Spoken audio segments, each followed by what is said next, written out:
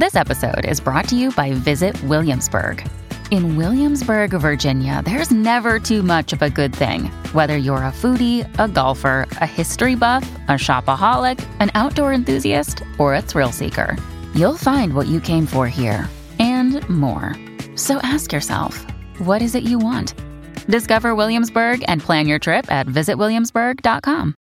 Love story, you and me, A to Z. Would you like to go out tonight? Just play it cool, don't trip or fall, watch the step. Try to act natural, but don't forget to flex. This is why you hit the gym and did the extra reps. Keep your eyes off your phone, man, ignore the text. Keep yourself in check, but don't forget to pay the check. Don't talk about your ex, unless you want a train wreck. Show yourself respect, you deserve better, and it's time to invest in yourself and your future. Either change, face the pain, evolve into a better you, or go insane. No more pointing fingers, no more placing blames. There's more to life to hollow exchanges or playing games. So if you like to do all you can, it's actually a pretty easy plan. Show you more than just a dude in a band, cause I bet you never knew. Hello, listeners, and welcome to Ohio Mysteries. You're listening to a clip of Go Out Tonight by Theo Perry, in collaboration with Jay Lee V. This talented Columbus singer-songwriter is our featured Ohio musical artist tonight.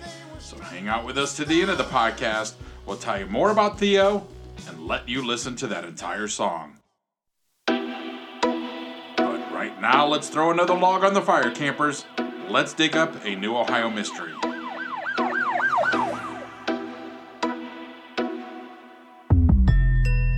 I'm your co-host, Steve Yoder, and with me is our award-winning journalist, Paula Schleiss, who spent 30 years telling these kinds of stories for the Akron Beacon Journal. Hi, everybody. Steve, our listeners can't see us, but I can see you.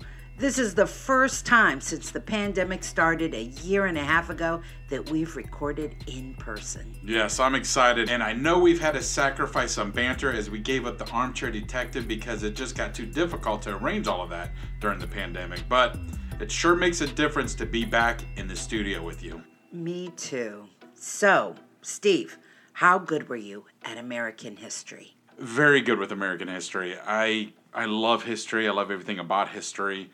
I will be honest with you, I know more about British history than American history. Oh, I know you are fascinated with British history. Do you remember enough of your American history to remember hearing about the USS Maine? To be honest with you, I remember it was a ship that was sunk, but for the life of me, I can't remember how or why. Is this one of those? Are you smarter than a fifth grader questions? Yeah, exactly. Because you're not going to get out of school without hearing about the Maine. But, as you get older, you probably forget all the details. Well, class is in session. Let's hear it again. Okay, so the USS Maine is important for many reasons, not the least of which is it ignited a war. The ship sunk after an explosion in 1898 and took the lives of 266 American sailors and Marines. Nearly 125 years later, the cause of the blast is still a mystery. Was it a mine? A torpedo? Was it an accident on board the ship? They didn't know then, they don't know now. Either way, the Maine's loud and bloody demise gave the United States an excuse to declare war on Spain, and, in the short conflict that followed, kicked the Spaniards out of the Caribbean, ending the last colonial European power in the Americas. While this historic event happened in the harbor of Havana, Cuba, 1,200 miles from the Buckeye State, incidents far from our borders often have significant ties here. I used to have a newspaper editor who told me everything happening in the world has a connection to Ohio. Just go and find it. She was right, and for this story, it certainly wasn't hard. For starters, the men who sent the battleship to Cuba and presided over the Spanish-American War that followed were both Ohioans. President William McKinley, an attorney from Canton who was born in Niles, and his Secretary of War, Russell Alger, who was born in Medina County's Lafayette Township, then became a Cleveland attorney after studying law in Akron. Our second connection to the sinking of the Maine was, of course, the families here who lost a loved one. We'll tell you about some of them. The third tie was the technology that made the Spanish-American War unique. It was the first conflict in the world recorded in moving pictures. Oh yeah, Steve, you know where we're going with this one? Thomas Edison? Yeah, the folks who filmed the Maine's wreckage, the mass burial, and the preparations for war were from a company founded by Ohio's own Thomas Edison. And finally, when the ship was raised more than a decade after its sinking, towns throughout America clamored for a piece of the ship to memorialize. At the end of our episode, we'll tell you where you can go in Ohio to see some of those pieces, including a very entertaining saga on the fate of the captain's bathtub. But first things first, let's start our tale on that fateful day, February the 15th, 1898.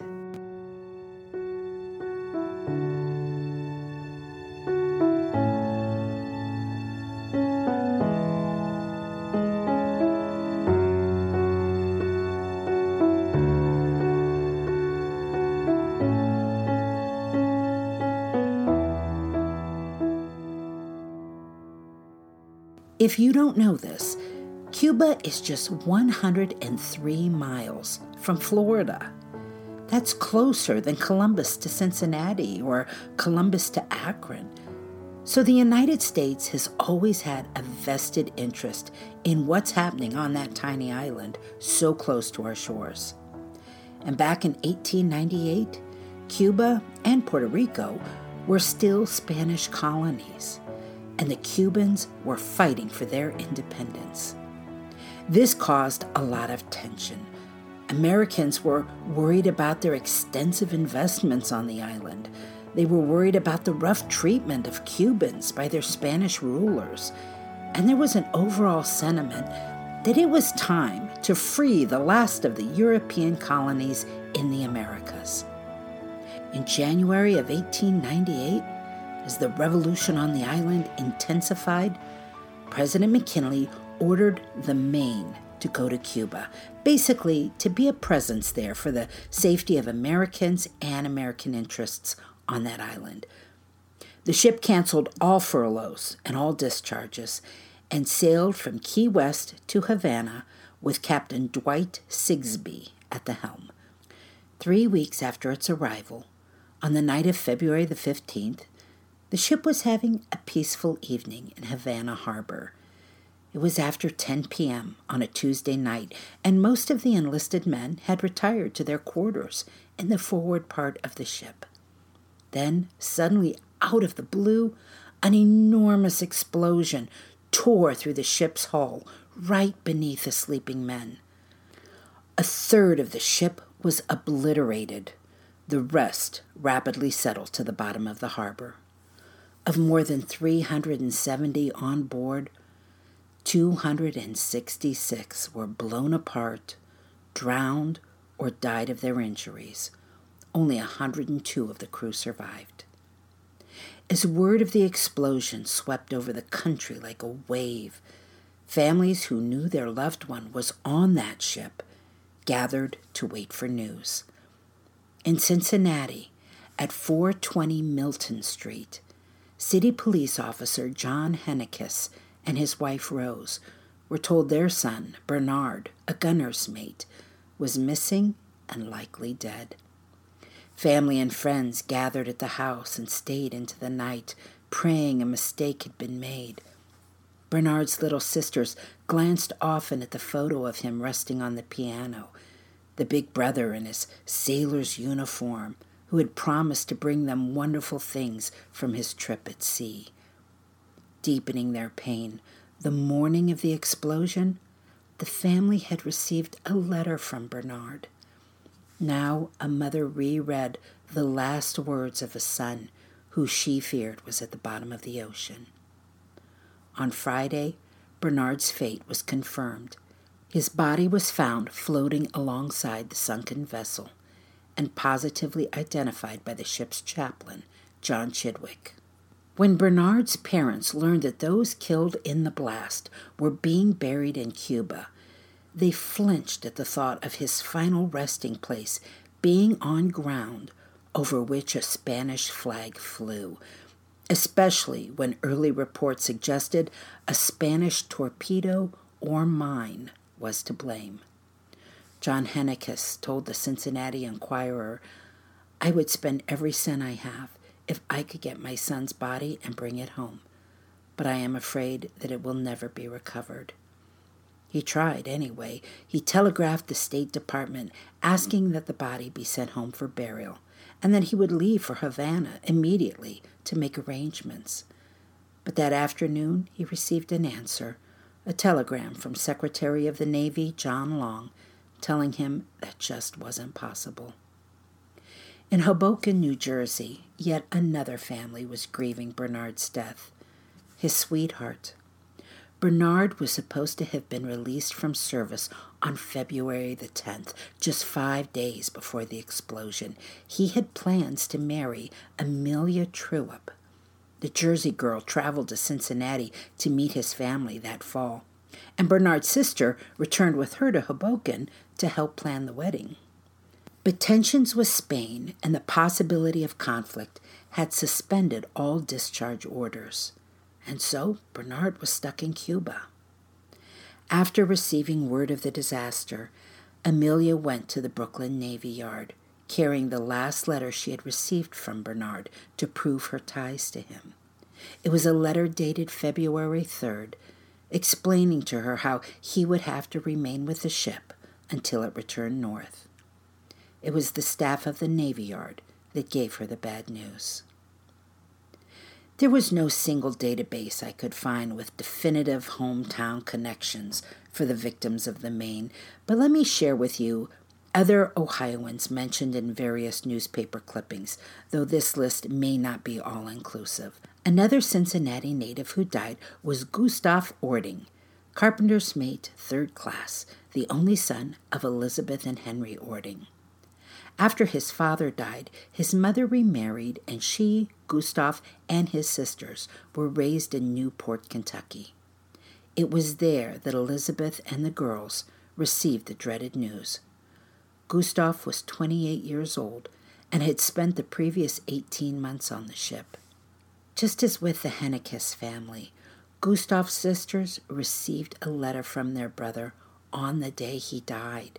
It had been mailed 3 days earlier, dated February the 12th. In that letter, he recounted the sad loss of a young officer who had been washed overboard from a torpedo boat. Then he talked about how he expected the ship to leave soon for New Orleans, probably spend a week there, then head for New York. He wrote, "I would have been home long ago, if not for the trouble down here in Havana, but I think we'll see that settled soon." In Marion, Ohio, the Reverend A. Eierman, pastor of the Evangelical Lutheran Church, telegraphed Secretary Long to ask after his brother, Charles. The two brothers had immigrated to the U.S. together from Germany, and while the older brother settled in Ohio, 25-year-old Charles joined the Navy as a teenager.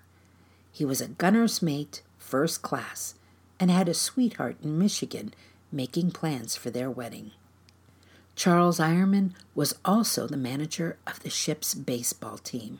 Just 2 months earlier, his team became the Navy's baseball champions by beating a team from the cruiser, the U.S. Marblehead.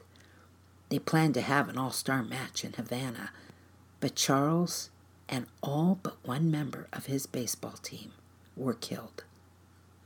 The names of the dead included Henry Sebastian Baum and John E. Marshall, 2 men whose occupations were listed as landsmen, and both listing addresses in Cincinnati, though the Enquirer told readers it couldn't find local family for either man. Likewise, in Cleveland, the media couldn't find local family of 2 men with ties there. Thomas Clark, a coal passer, listed an address in Cleveland, but named his next of kin as his father, Michael Clark, in Newark, New Jersey.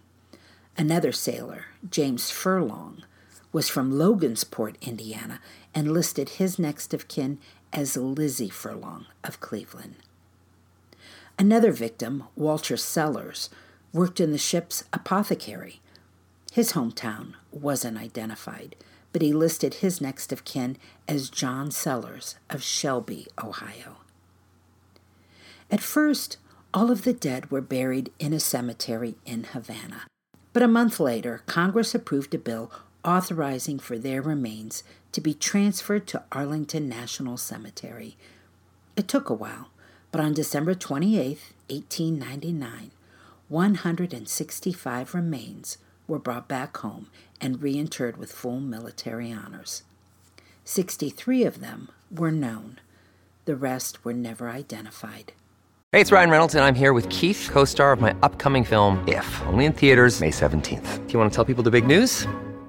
All right, I'll do it. Sign up now and you'll get unlimited for $15 a month and 6 months of Paramount Plus Essential Plan on us. MintMobile.com/switch. Upfront payment of $45 equivalent to $15 per month. Unlimited over 40 gigabytes per month. Face lower speeds. Videos at 480p. Active Mint customers by 531.24 get 6 months of Paramount Plus Essential Plan. Auto renews after 6 months. Offer ends May 31st, 2024. Separate Paramount Plus registration required. Terms and conditions apply if rated PG. I briefly mentioned earlier about the Spanish-American War being filmed. Here's more about that.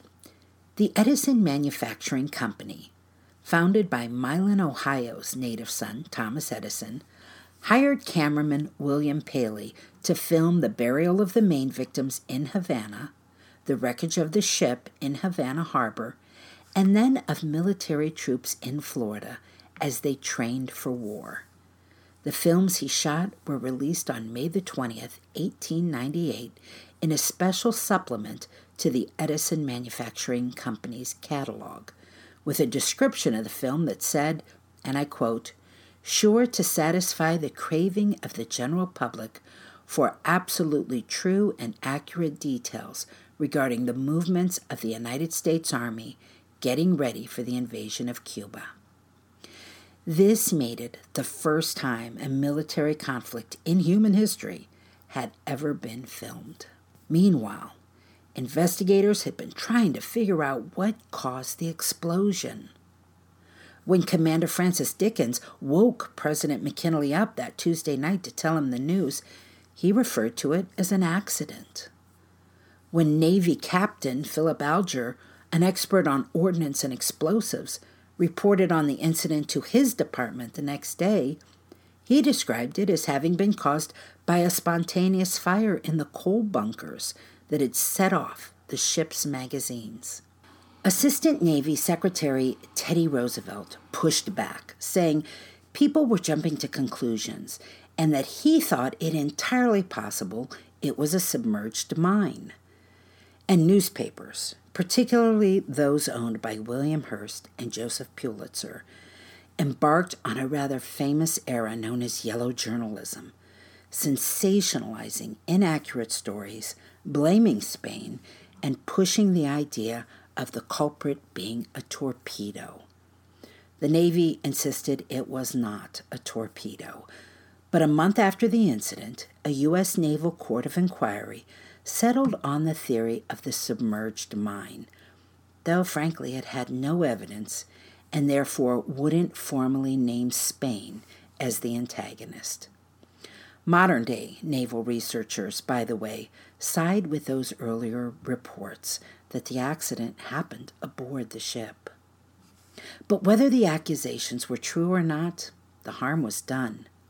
Under the rallying cry, "Remember the Maine, to hell with Spain," the United States marched into war that April the 25th.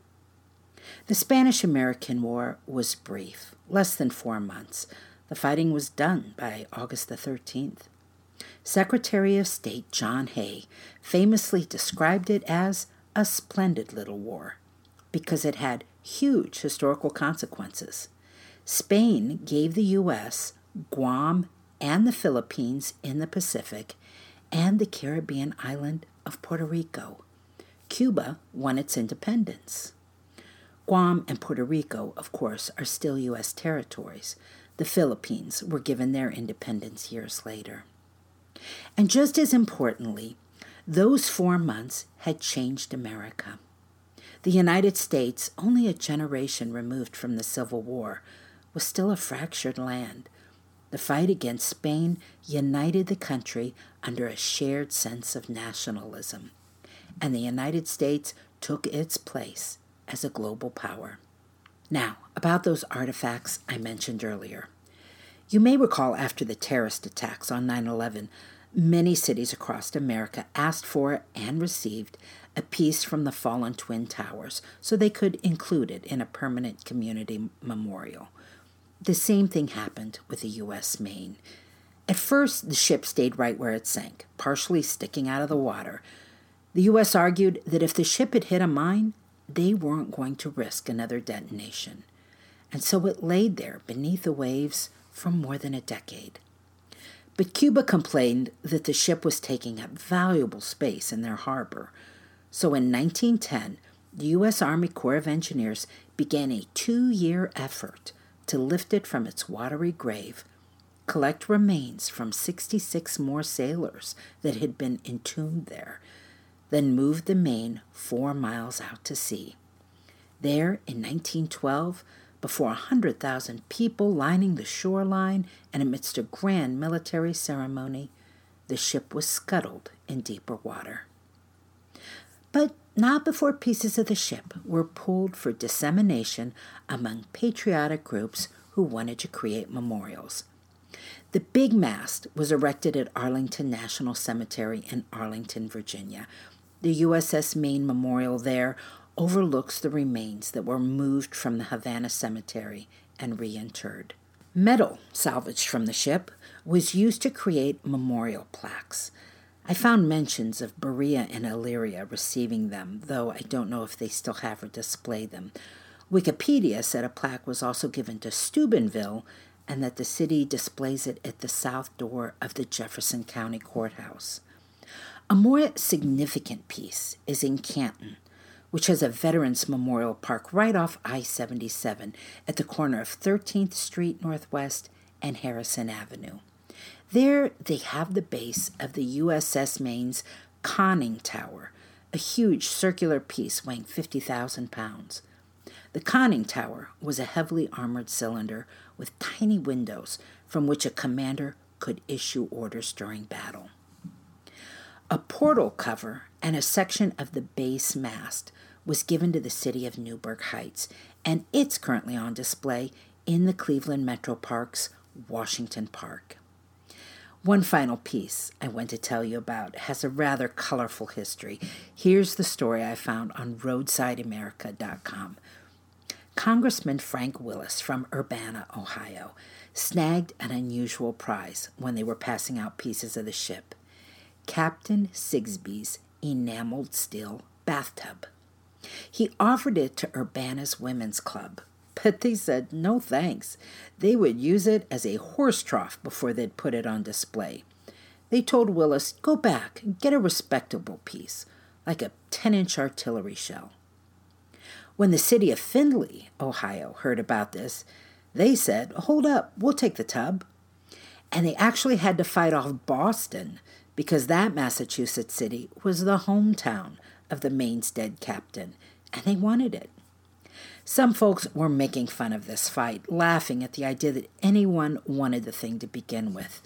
The Cincinnati Enquirer even made a suggestion of questionable taste that the bathtub be sunk in the Ohio River.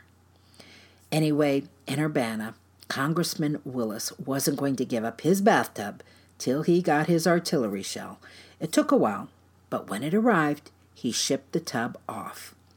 On March the 3rd, 1913, the bathtub made its triumphant arrival in Findlay. But those who received it were immediately put off. Their prize was rusted and ugly from its 14 years at the bottom of the harbor.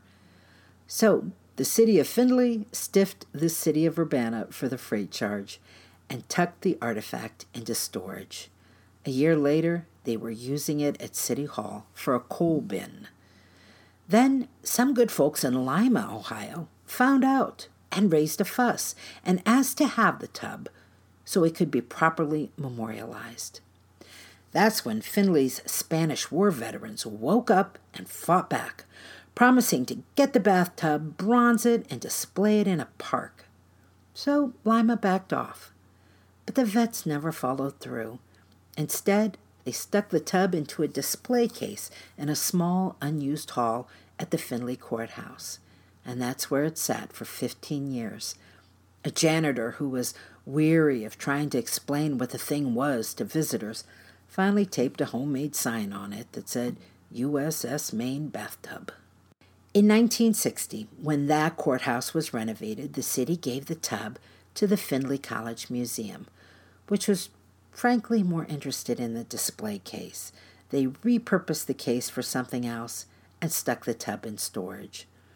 In 1974, the tub finally found its way to the Hancock Historical Museum, where it again was promptly stuck in the basement. But eventually someone realized what a gem they had. The Maine only had one captain, and he only had one bathtub.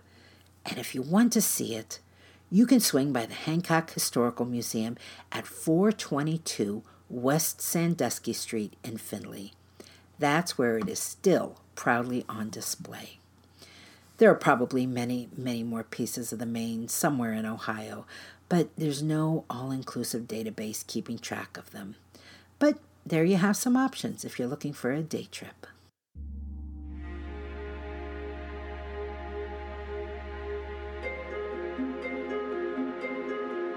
The story on that bathtub is hilarious. The artifact had such colorful history. Something about us Ohioans and wanting pieces of wrecked ship that have connections with us, right? We just did one on the USS Shenandoah. Yeah, you're thinking of the Shenandoah. Yeah, we love our tragic crashes here. All right. Well, that's it for tonight, listeners. For photos, news clippings, and more on this and every episode, hop on over to our website, ohiomysteries.com. Now for more on our featured musical artist tonight. Theo Perry is an eclectic and soulful singer-songwriter out of Columbus. He often plays with a band called Theo's Loose Hinges, which has been playing together for more than a dozen years. But the song we're featuring tonight, he did under his own name, in collaboration with Jay Levy.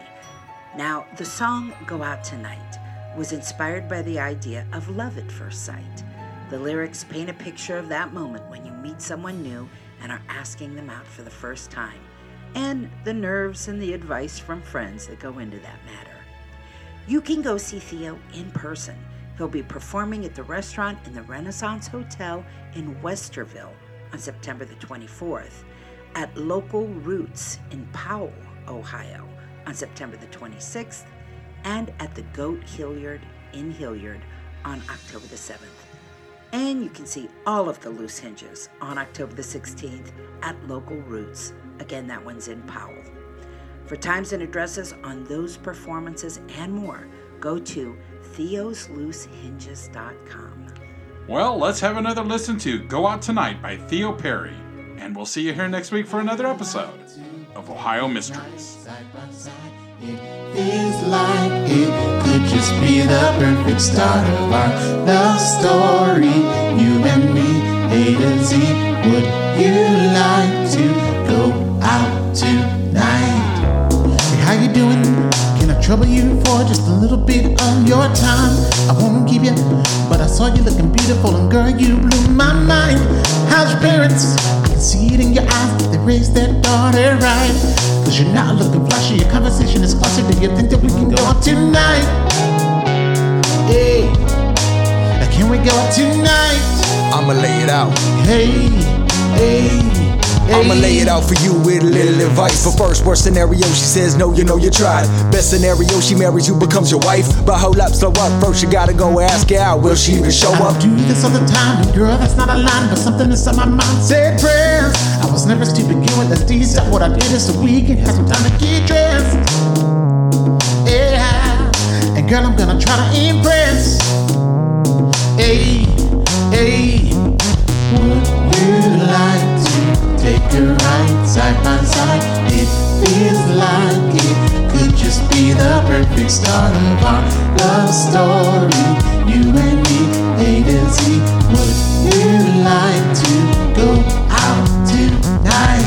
Just Just play it cool, don't trip before I watch the step. Try to act natural, but don't forget to flex. This is why you hit the gym and did the extra reps. Keep your eyes off your phone, man, ignore the text. Keep yourself in check, but don't forget to pay the check. Don't talk about your ex, unless you want a train wreck. Show yourself respect, you deserve better, and it's time to invest in yourself and your future. Either change, face the pain, evolve into a better you, or go insane. No more pointing fingers, no more placing blames. There's more to life, to hollow exchanges or playing games. So if you like it, do all you can. It's actually a pretty easy plan. Show you more than just a dude in a band, cause I bet she never knew a bad boy would be a good man. They've got tables set for two, but tonight it's me and you and our hearts. And I know it wasn't long, but these feelings, they were strong from the start. Tonight, before it ends, let's say we'll meet again in a day. They say when you know, and tonight I'm sure I know I can't wait. Oh, baby, I can. You'd like to take a ride side by side. It feels like it could just be the perfect start of our love story. You and me, A to Z. Would you like to go out tonight? Would you like to take a ride side by side? It feels like it could just be the perfect start of our love story. You and me, A to Z. Would you like to go out tonight? Hello, my name is Peter Zablocki, and I'm a historian, author, and college professor. I'm thrilled to invite you to check out Evergreen Network's History Shorts podcast. Every Tuesday and Thursday, join me on a journey through time, exploring the little-known and hidden gems of history. In each bite-sized episode, I'll dive into my original research to bring you intriguing historical curiosities you've probably never heard of, uncovering the fascinating stories that have shaped our world, from forgotten figures to overlooked events. And the best part? I've condensed all this historical goodness into manageable chunks, perfect for your on-the-go lifestyle. Whether you're commuting to work or squeezing in a quick break, History Shorts fits into the little time you probably think you don't have. Subscribe now and never miss an episode of the History Shorts podcast, available wherever you get your podcasts.